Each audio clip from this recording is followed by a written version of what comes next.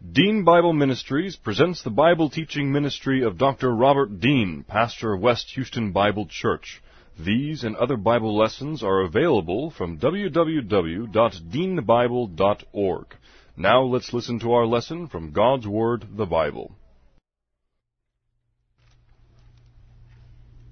This is the record that God has given to us, eternal life. And this life is in His Son. He who has the Son has the life. He who does not have the Son of God does not have the life. He who believes on Him is not condemned, but he who believeth not is condemned already, because he has not believed in the name of the only begotten Son of God. For there is no other name under heaven given among men whereby we must be saved. For by grace you have been saved through faith, and that not of yourselves, it is the gift of God, not of works, lest any man should boast. For I am persuaded that neither death, nor life, nor angels, nor principalities, nor powers, nor things present, nor things to come, nor height nor depth, nor any other created thing is able to separate us from the love of God which is in Christ Jesus our Lord. For of Him, and through Him, and to Him are all things, to whom be the glory forever. Amen. Before we get started with our teaching of the Word this morning, we need to make sure that we are in fellowship. Also need to make sure that we have cell phones turned off. I think I just heard one. Need to make sure that we are ready to focus on the teaching of God's Word under the teaching ministry of God the Holy Spirit, who's the one who makes these things clear to us. He's the one who stores the Word in our soul, recalls it for times of application, and is the one who uses that in developing, strengthening our own spiritual life and spiritual growth. So we begin with a few moments of silent prayer to give you the opportunity to make sure you're in fellowship through the use of 1 John 1:9, and then I will open in prayer. Let's pray.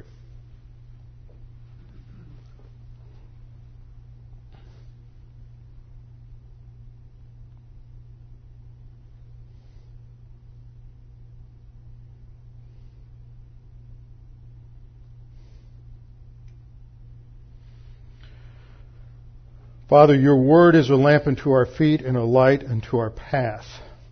It is through your word that we grow and that we mature. The Apostle Peter wrote in his second epistle that we grow in the grace and the knowledge of our Lord Jesus Christ. And the only way that we can come to know you is through the written word of God, wherein you have revealed yourself to us. Now, Father, as we study your word, we pray that we might be submissive to its teaching, that we might understand that your word is that which is powerful in our lives to conform us to the image of the Lord Jesus Christ as your character is reproduced in us.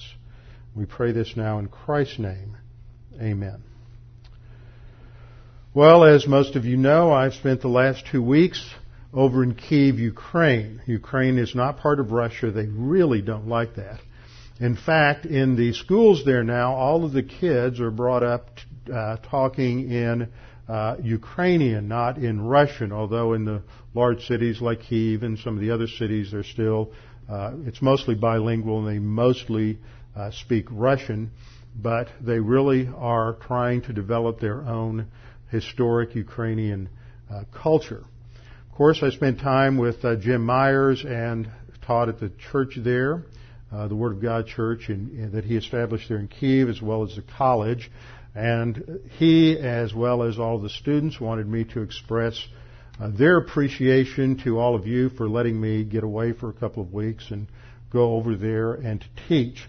And as usual, it was a tremendous time of ministry. It's always interesting and fascinating to go teach in a cross-cultural environment, especially when you have to go through a translator and you have to start developing the ability to drop all your adverbs and adjectives, because you just don't have time to focus on the English language, because everything's got to be translated, and if you're not careful, you run out of time in a hurry. So you just have to learn to cut to the really important stuff and communicate that. And it's always interesting to do that. It's always interesting to get the feedback from students as they hear what you've taught through a translator. And we're fortunate in that we have some very good translators that Jim has developed. Most of them have gone through his Bible college. Some of them, like Margaret, who does most of the translating for me and for Jim, has been doing this for a long time, and she is just absolutely amazing in what she is able to do. And we get that kind of feedback from many of the people who come and hear her, who are fluent in both English as well as being native Russian speakers. So they hear her and they're just amazed. So we're very fortunate, and Jim's very fortunate to have people like that who can help communicate the Word of God into that particular culture.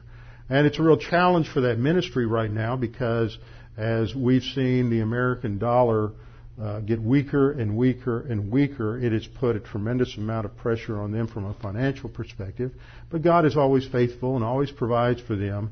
And it's just amazing to see and to witness God's continuous provision, both in terms of people and talent, as well as taking care of all of the financial needs. So continue to keep them in prayer. Continue to pray for the work of the students during the middle week, which I think was last weekend. I'm kind of confused and just borderline jet lagged right now. So I think it was last weekend I was in Zhytomyr, which is where one of his students has gone to develop a ministry. And many of you have met Igor before, Igor Smolyar, young man, about 25, and he's doing a tremendous work there, and he became part of the largest Ukrainian Baptist church in Zhytomyr. They have I guess the Sunday morning I was there were maybe 300 to 400 people there.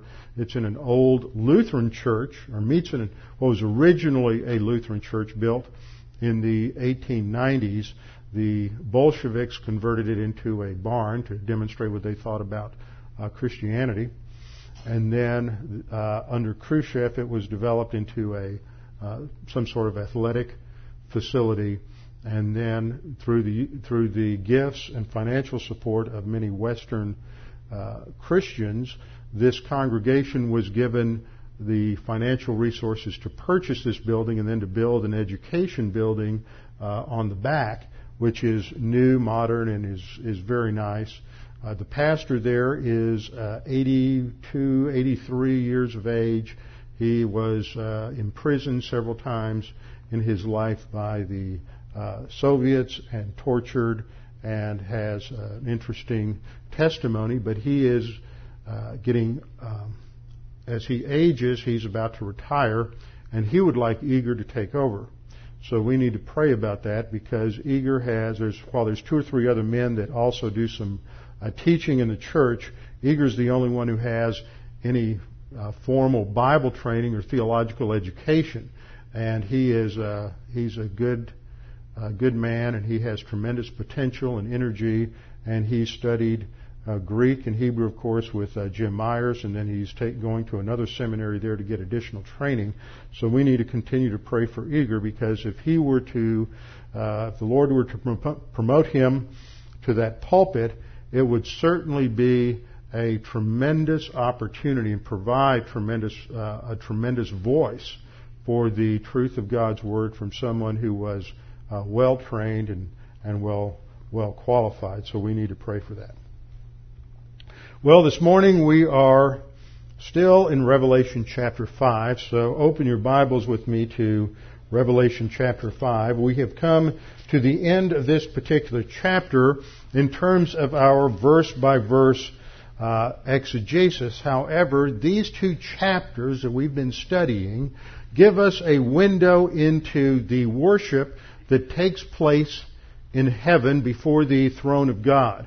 And embedded in these 2 chapters, with the worship of the angels, the worship of the 4 living creatures, the worship of the 24 elders, we can develop a very sound biblical theology of worship.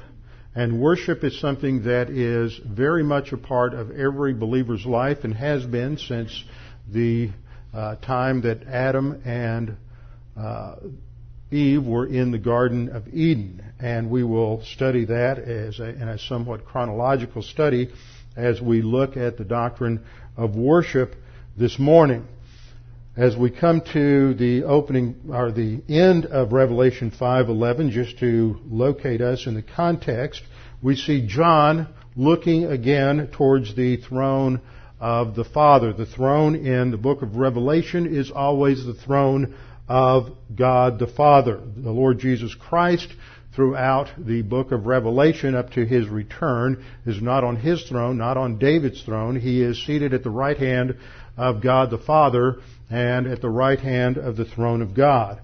And as we look at the picture of chapter 5, we see that there is a scroll in the hand of God the Father back in verse 1.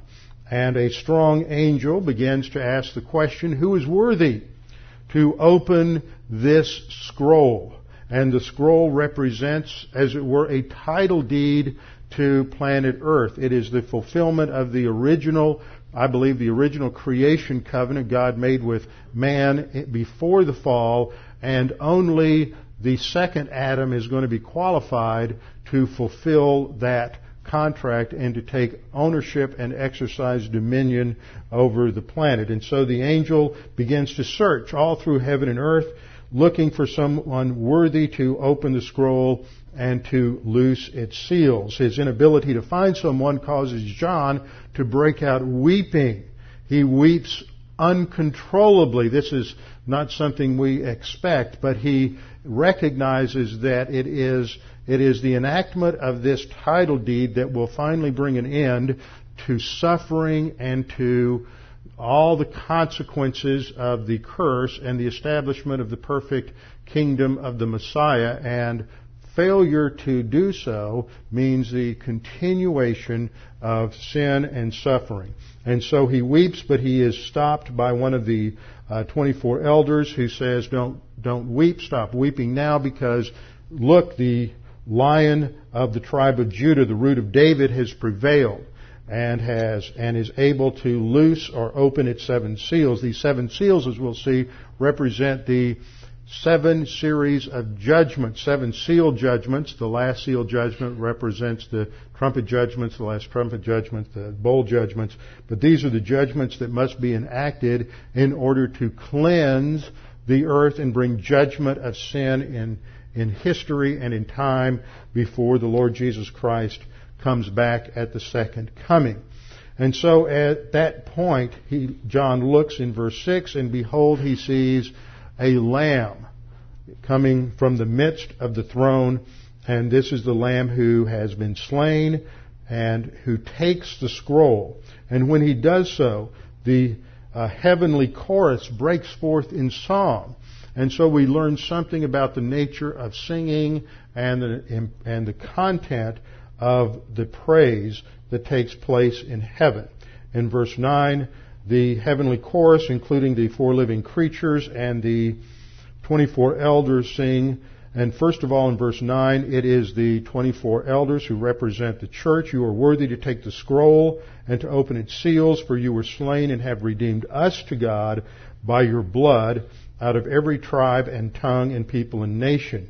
And then in verse 10, there is an antiphonal response by the 4 living creatures. Now, I'm not going into the details of this. You may not pick this up in your English translation because none of them quite get everything right here because of some textual issues, but we've gone through this in the past. And the 4 living creatures says, and have made you, talking about the 24 elders, have made you kings and priests to our God, and you shall reign upon the earth. And then we come to verse 11 where John says, Then I looked and heard the voice of many angels. So up to this point it's just been the 4 living creatures, the 24 elders. And he says, I heard the voice of many angels around the throne and the living creatures and the elders. And the number of them was myriads and thousands upon thousands, saying, and this means in the context singing, with a loud voice, Worthy is the Lamb that was slain to receive the power and riches and wisdom and might and honor and glory and blessing. And every created thing which is in heaven and on the earth and under the earth and on the sea, and all things in them I heard singing, To Him who sits on the throne And to the Lamb be blessing and honor and glory and dominion forever and ever. And the four living creatures kept singing, Amen. And the elders fell down and worshipped. This gives us a great insight into what worship will be like in heaven. This is the pattern. Worship doesn't grow out of a human experience. We don't base worship on our own understanding or experience or what makes us feel like we have worshiped. But there are, as we will see, there are criterion in Scripture. There are objective criterion, and worship is determined by content and focus and not by how it makes us feel. So that worship, as we will see, is based on truth. That means there is worship that is right and there is worship that is wrong. So you have two clear absolutes. There are things that you do and things that you don't do in Scripture. There's legitimate things and there's illegitimate things. And in between, there are also areas where you can use the word appropriate or inappropriate. And the reason this is an important concept is because we have to bring to worship something that is lost in our modern American culture, and that is this idea of coming to God in submission to His authority, in reverence for what He has done, and in gratitude for who He is and what He has done, so that worship is the worship that the church brings is worship that should be theocentric, that is God-centered, and not anthropocentric. And just a cursory glance at many of these songs that have written today, and some that came out even in the 19th century in what was known as American Revivalist movement. Many of these songs are very man-centered. You just trace the use of the first-person pronouns, and you realize that it's more about what happened to me and less about what Christ has done on the cross or who God is in terms of His attributes. And what we see in passages like Isaiah 6, where Isaiah is in the throne of God and hears the seraphim singing, Holy, Holy, Holy, which is what our first hymn was based on, that we sang this morning, based on Isaiah 6 as well as Revelation chapter 4. It is in that context that we see this theocentric nature to worship, to singing, to praise. And the other aspect that we see is that we recognize that we're in the presence of God, that this is not something that is to be trivialized. It's not something that is to be reduced in terms of becoming very informal and familiar. Yet we come out of a culture that has become very informal in everything that it does and doesn't quite comprehend that there is a time and a place for pomp and circumstance. There's a time and a place for reverence. There's a time and a place for expressing these kinds of more serious tones to who God is and what He's done. And when I use the term reverence, I don't want you to go away with the idea that it's just some sort of a long-faced, somber type of thing, because God has a great sense of humor, and there's a great sense of humor in the Scriptures. So that doesn't mean that there's not lighter elements in terms of worship, but I think in terms of the culture that we come out of, there has to be a certain correction, because we tend to flow in the direction of least resistance in terms of the culture around us. And this affects how people dress on Sunday morning. It affects how people approach the study of the Word. And we've lost a very important sense of distinction between that which is done in church as being set apart to the service and worship of God from other parts of our life. And that goes back to the basic Hebrew word and Greek word for holy or sacred, which emphasizes this concept of being set apart or something that is distinct. It is not necessarily something that is in the sort of a self-righteous sense of holy, but a sense that what is being done when the body of believers gathers together to express corporate worship on a Sunday morning is not like things that are done on a day-to-day basis. There's something unique and distinct about it because it is a reflection ultimately on who God is and on what Jesus Christ did. And that's what we see in Revelation 4 and 5. The singing in chapter 4 focuses on God the Father in terms of His being the Creator. You are worthy, O Lord, we read in 4:11, you are worthy, O Lord, to receive glory and honor and power, for you created all things, and by your will they exist and were created. In chapter 5, the focus is on the Lamb. And the focus is on the Lamb, and it's stated in verse 9, you are worthy to take the scroll and to open its seals, for you were slain and have redeemed us to God by your blood out of every tribe and tongue and people and nation. And in verse 12, worthy is the Lamb who was slain to receive power and riches and wisdom and strength and honor and glory and blessing. And the response by the four living creatures is that they sing Amen, which is based on the on the Hebrew verb aman, which has to do with this is true, this is foundational, let this be true.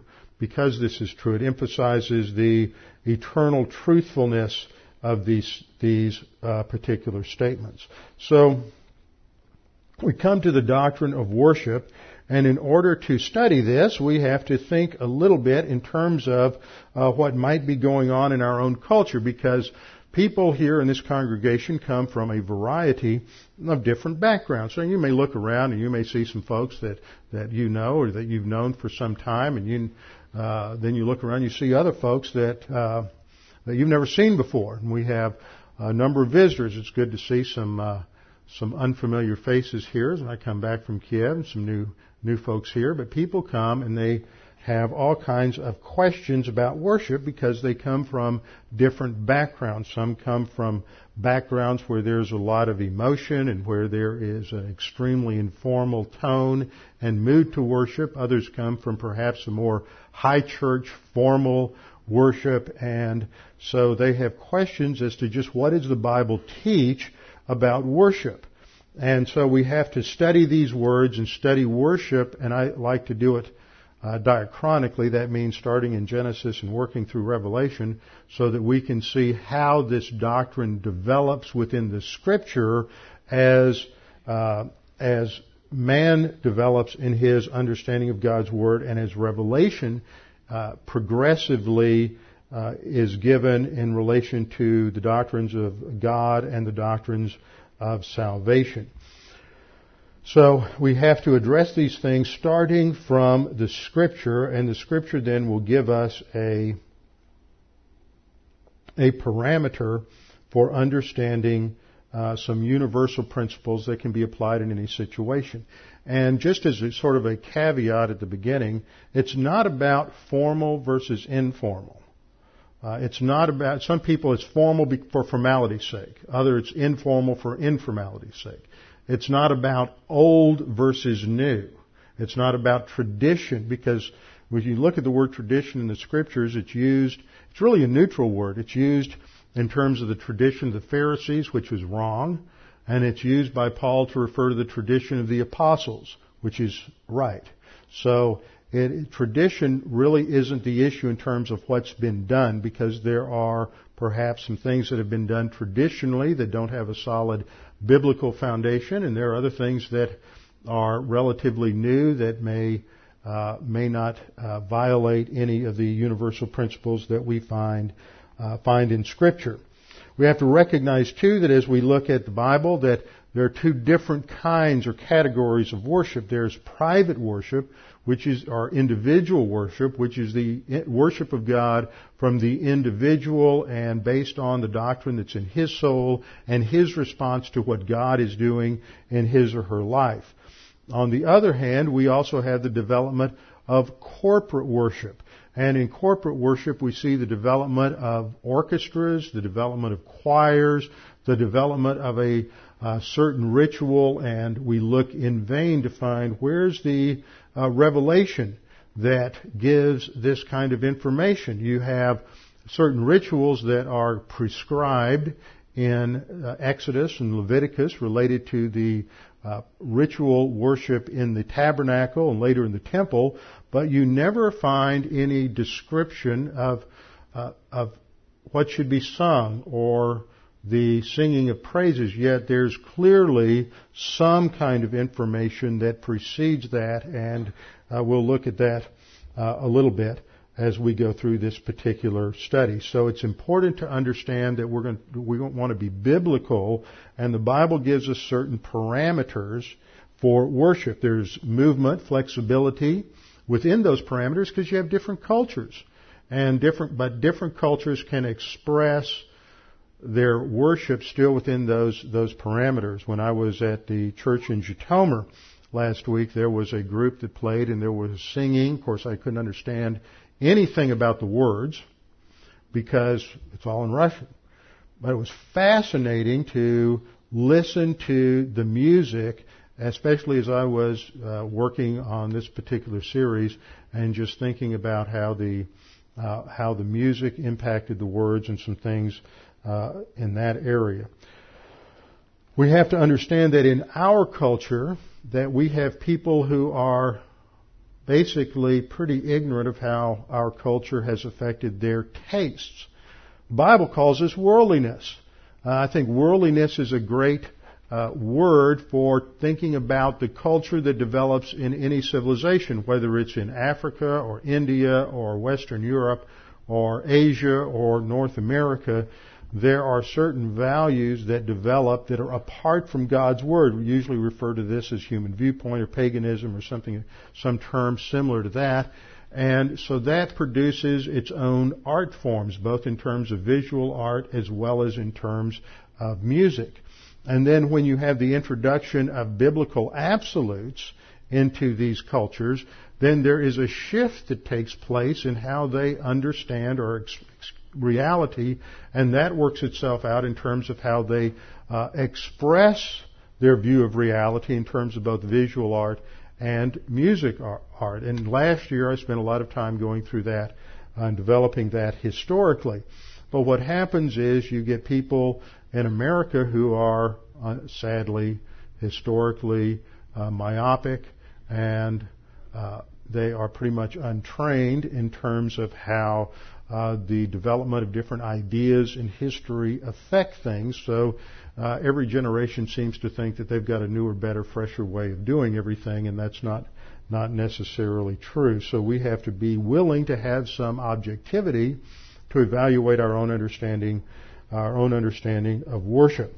Furthermore, we have to understand what worship is today in light of this, because the term worship has unfortunately become restricted, and in many contexts, worship equals singing, period.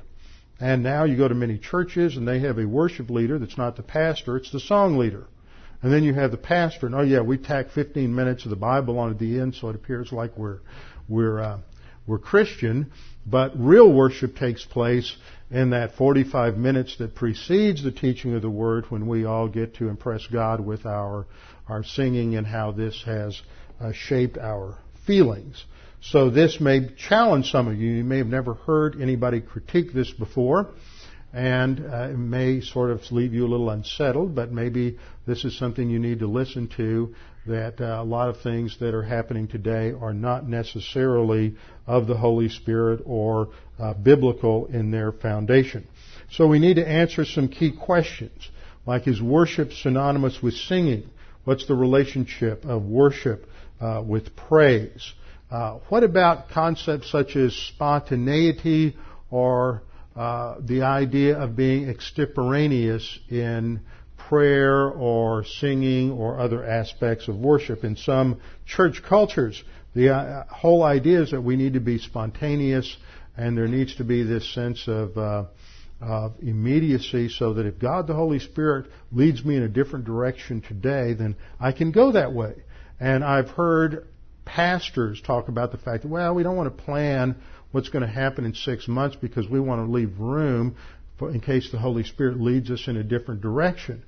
I often scratch my head and say, if the Holy Spirit wants quality, and I believe He does, we're to do all things as unto the Lord, then don't you think that He would lead us in time to do the study and the research and planning and not come off with some sort of halfway prepared service simply because the Holy Spirit operates at the last minute? I don't think the Holy Spirit's a procrastinator.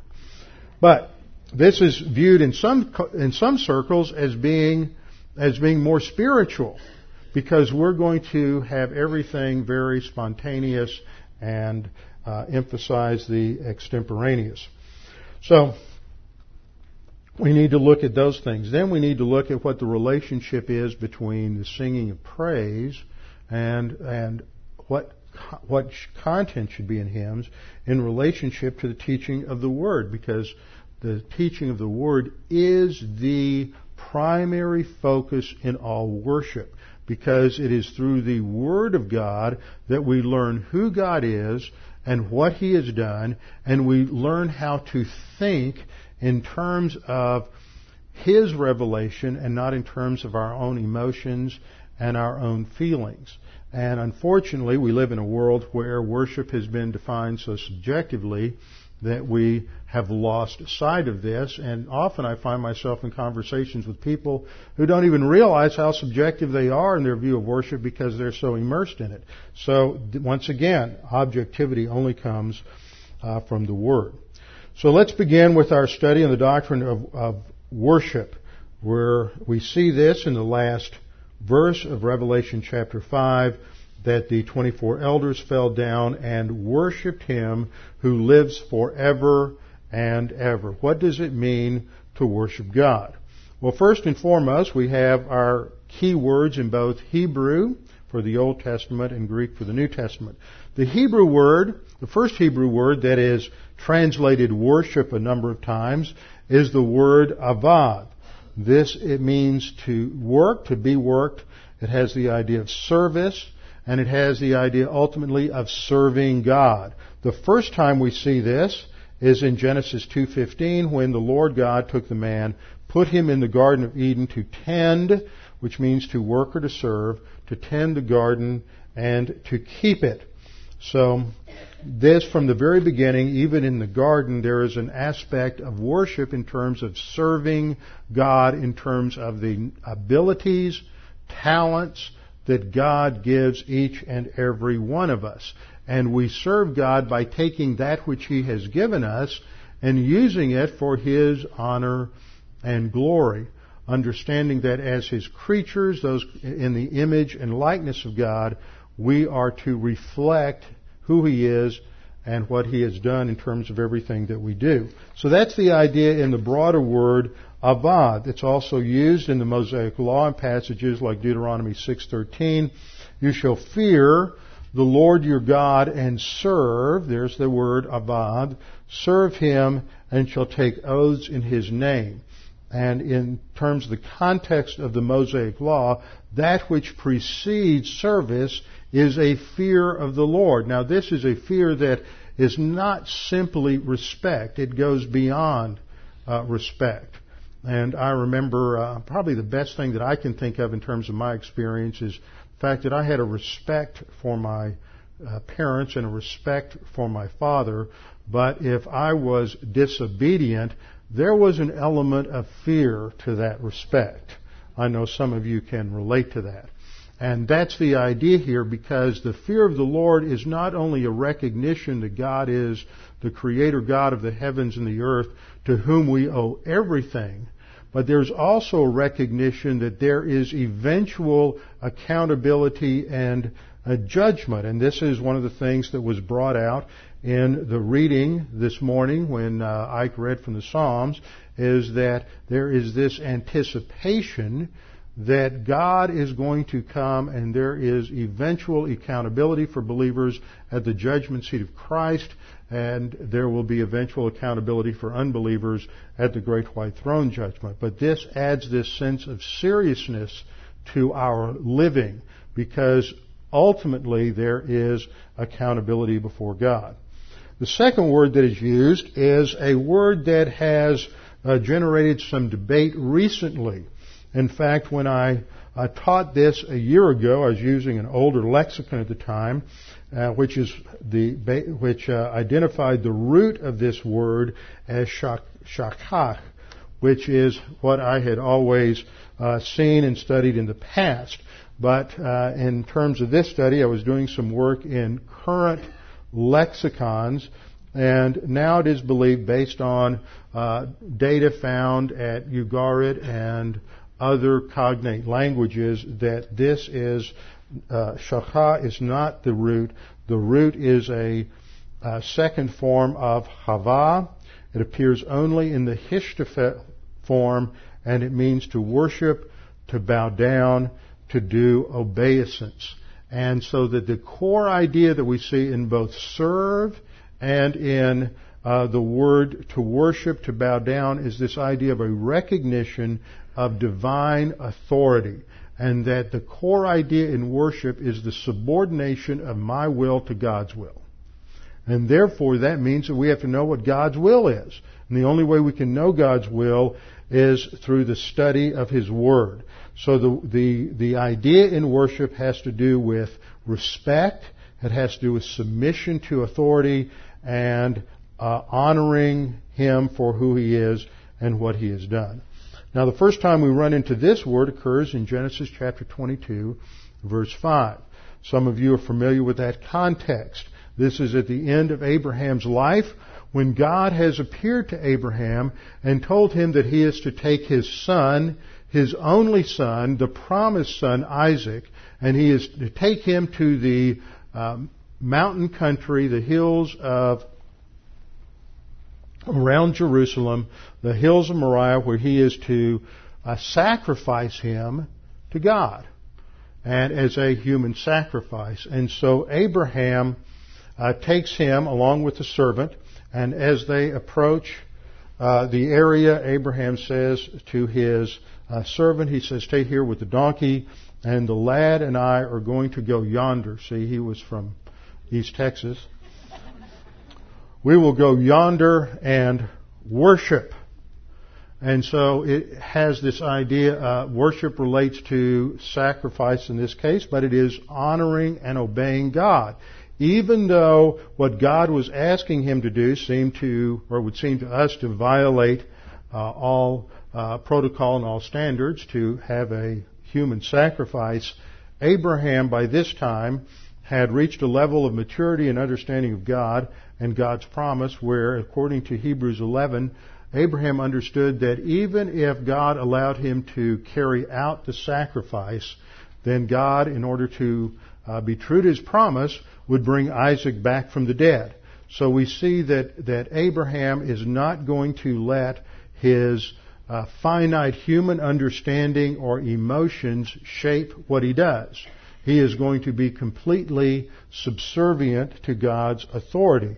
And that is what worship is. Worship is, as we'll see, is subordinating all of our thinking in every area of life to the authority of God's Word. We interpret God's creation first by understanding it in terms of how it's been revealed in the Scripture, and then we go to the details of creation, not the other way around. But unfortunately, in the history of Christianity, and even further back in the Old Testament, people want to determine their categories and their framework from creation, from rationalism or empiricism, and then take those categories and impose them on God's revelation, which always leads to misinterpretation. So we have to start with God's Word and subordinate our thinking to God's Word. Another passage, second passage, where we have this word appear is in Genesis 24:26. This is just a couple of chapters later, and there we read that Abraham has sent his servant to find a bride for Isaac. He sent him back to the area of Padan Aram, the home country where he has relatives.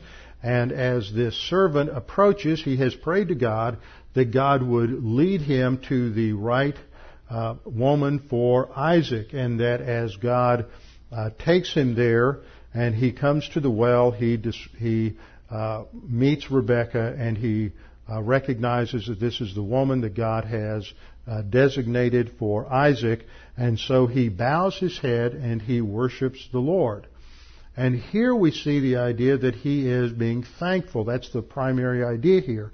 He is recognizing in terms of his circumstances, his experience, that as he has gone through what he could do in terms of his finite understanding to identify who would be the best bride for Isaac, God has indeed superintended the circumstances and led him to the right individual, and so he is subordinating once again his will to God's will and thanking God for having made this clear and apparent to him.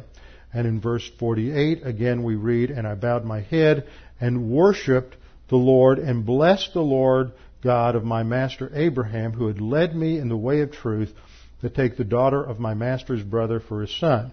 And a second thing that we see about worship here is that it is God-centered. It is not based on our feelings or our experiences, but it is based on who God is and His actions in our lives. So it is also a response to God's grace in our life. Well, to really understand God's grace, you have to understand God's Word, because the only way we really come to know who God is and what He has provided for us is through the study of His Word.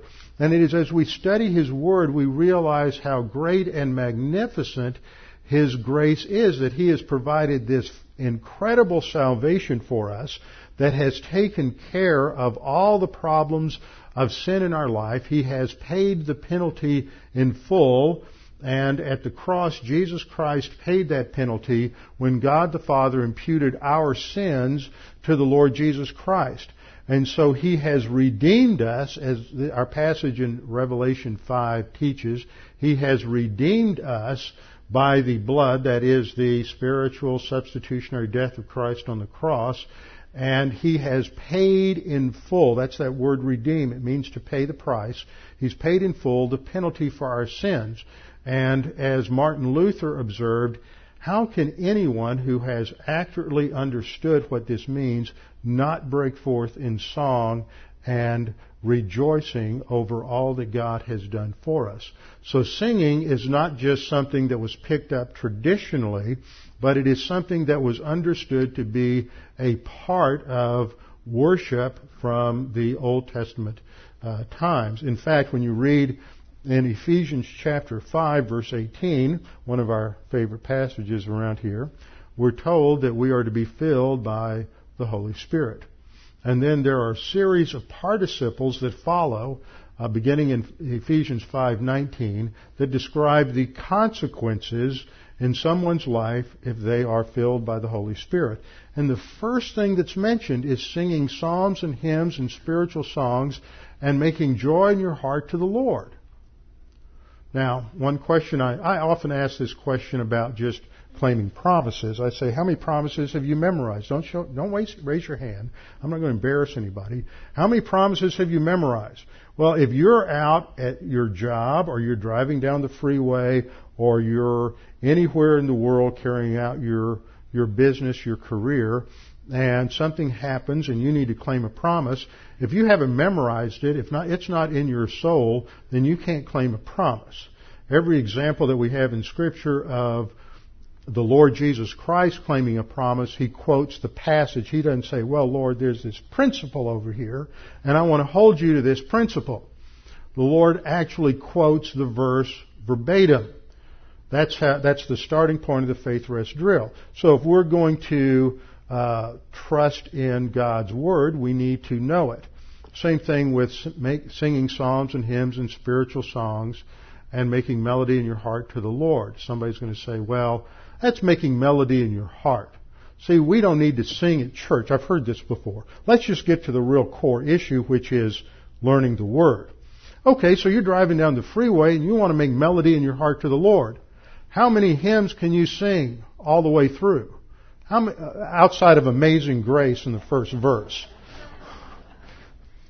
If you don't learn them in church, then you can't fulfill that particular verse. You can't worship the Lord through song in your own life. You don't know any hymns or spiritual songs, right? So we have to learn these in church. That's what churches used to do a little more traditionally or historically, let me say, is that back in decades gone by when churches would have consistent evening services, often what would take place is that this would be the time when they would say, okay, we're going to learn a new hymn.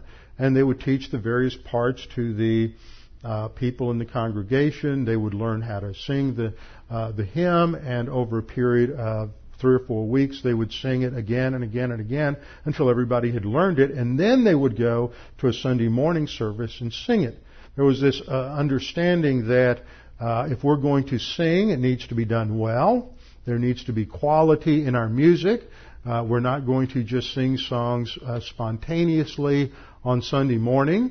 We're not going to simply put words up on the screen so nobody has any clue what the music is. Of course, now we live in a time when people aren't taught to read music, but there was a time when people were taught to read music, and that also came out of a Christian culture because the framework was that we need to learn how to read music so we can learn how to sing hymns to the glory of God. Same reason people learned to read, period, was so that they could learn to read God's Word. If you go back to the 1680s in Massachusetts colony, the lowest literacy rate in any village, any township in Massachusetts was 96%. That was the lowest literacy rate. Why did everybody have to know how to read? Not so they could do business. Not so they could get on the internet, not so they could text message, but so they could read the Word of God. So we had a culture at one time where people were taught to read so they could read the Word of God. And oh yes, that will help you in business. But they were also taught to read music so they could open a hymnal and read the different parts and could sing music to the honor and glory of God. And these kinds of things have been somewhat lost because we have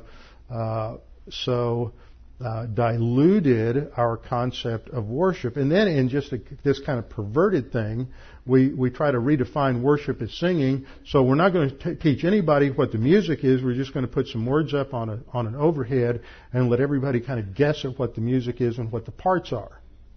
And then we're going to say, well, that honors God. So we just have a lot of problems with all of this. Worship starts with a mental attitude of subordination to God. We see this in the Greek words. The first Greek word that is used is proskuneo. This is equivalent to the Hebrew word haya, meaning to bow down and prostrate and worship. It originally meant to kiss, and it eventually had the idea of kissing someone in a formal setting to show respect for someone in authority, to worship or to prostrate oneself before a superior. This word is used 59 times in the New Testament, always in relation to God, and it's used 24 times in Revelation.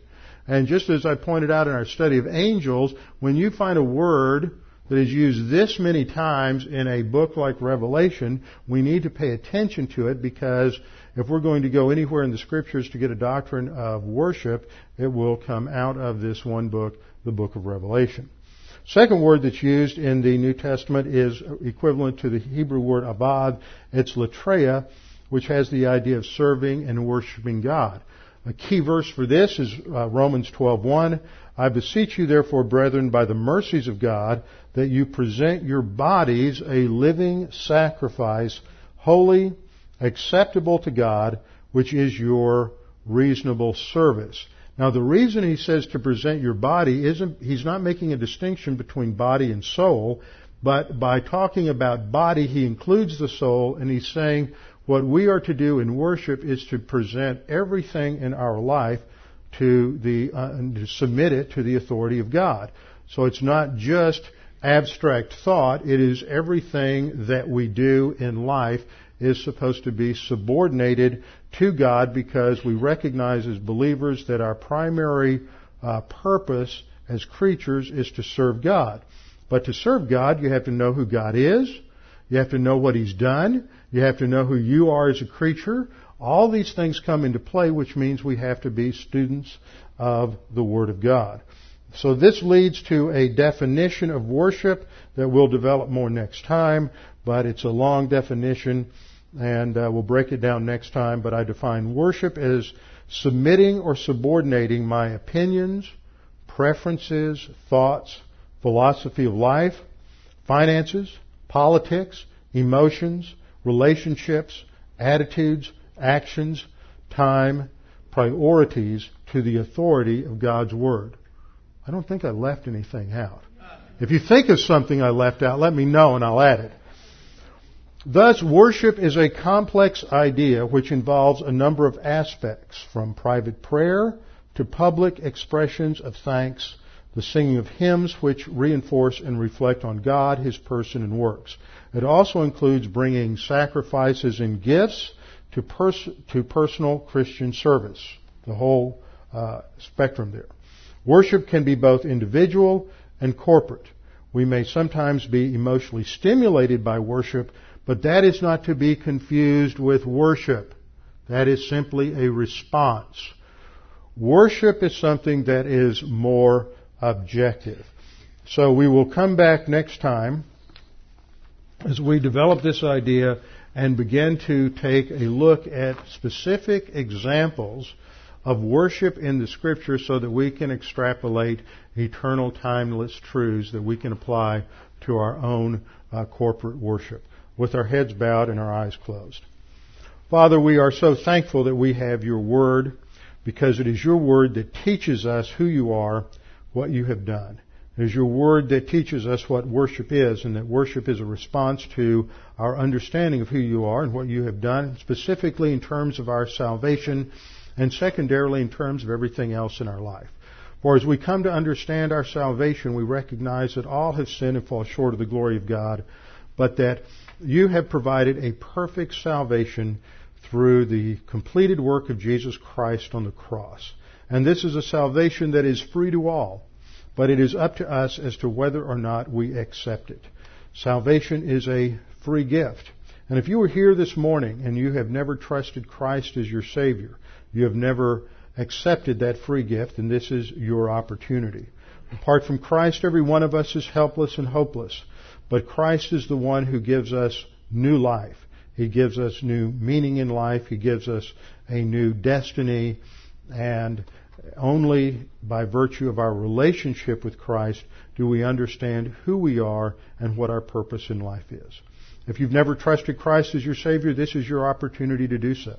At the instant that you believe that Jesus died on the cross for you, paid the penalty for your sins, God the Father imputes to you the perfect righteousness of Christ and declares you righteous. At that instant, He regenerates you and gives you eternal life, which can never be taken from you.